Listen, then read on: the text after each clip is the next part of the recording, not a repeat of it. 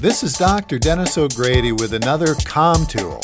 This one entitled, "Ya Can't Fix Stupid."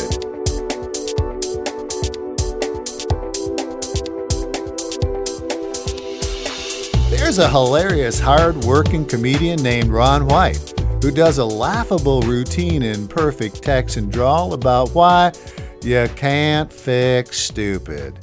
All the while, Mr. Tater Salad, part of the popular blue-collar comedy tour, smokes a big old stogie and sips on what appears to be straight scotch on the rocks. He's not afraid to say what many of us are thinking. Tongue-in-cheek straight talkers like Ron White tell it like it is, how good looks aren't as important as smart brains.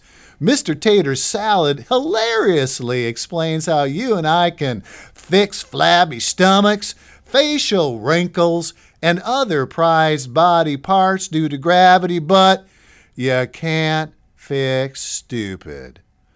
Another wise acting Southerner, a hero of mine personally, Forrest Gump, was taught by his mama to reply to the taunting, "Boy, are you crazy or are you just plain stupid?" with this similar pithy comeback.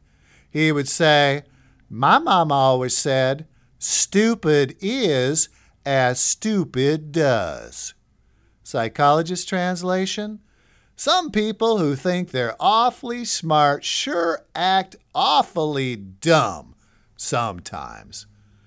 My personal definition of stupid is this one: to be caring, to speak honestly, to show caring, to dare to care, to communicate openly about personal matters, including sex and money? You bet. After all, we all travel together on the two-way communicator highway. Thus, emotional intelligence, or having compassion when those around you are behaving in unfeeling ways, well, that's true grit. And an act of grace, of wit and sensibility, and shows personal maturity. Are you talking openly and honestly with your life partner about money and sex, politics, good grief, communication? Well, just about anything in order to show caring and feel cared for?